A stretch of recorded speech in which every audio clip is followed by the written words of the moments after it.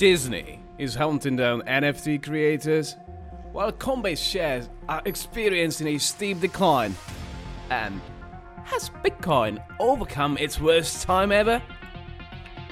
I'm Cody, and welcome to the 4th episode of Happen in Crypto, a podcast dedicated to the news and events that have been shaping the needle of the fascinating world of cryptocurrencies.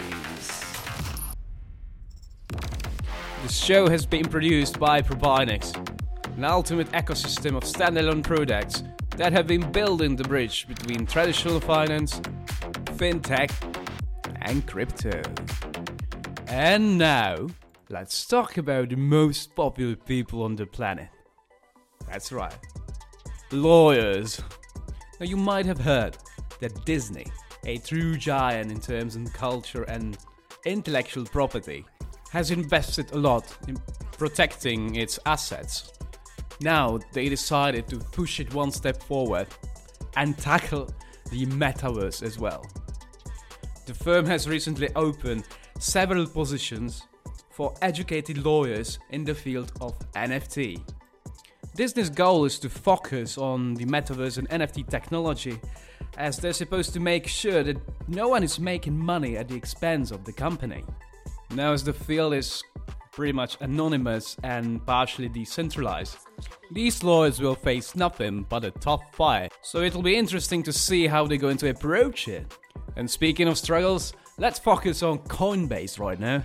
Coinbase is one of the world's largest virtual currency exchanges, and since April 2021, it's been trading on the American Nasdaq Stock Exchange, and recently, its performance has been nothing but tragedy.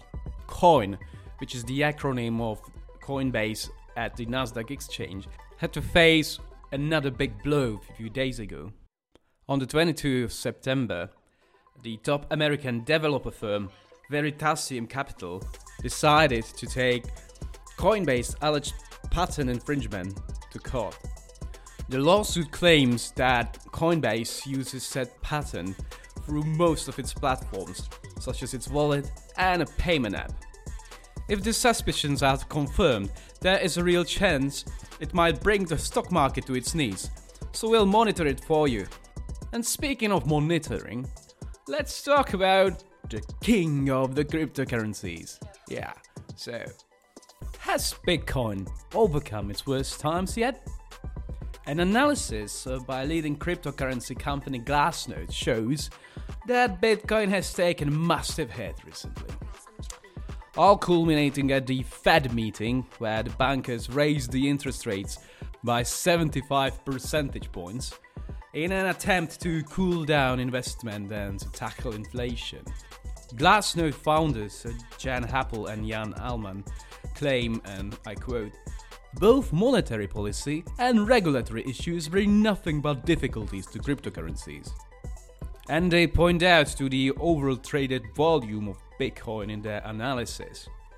And the amount of spot positions traded has been rising for several weeks now as traders keep on selling. And they also say, whenever spot volume supports a down thread, it tends to strengthen.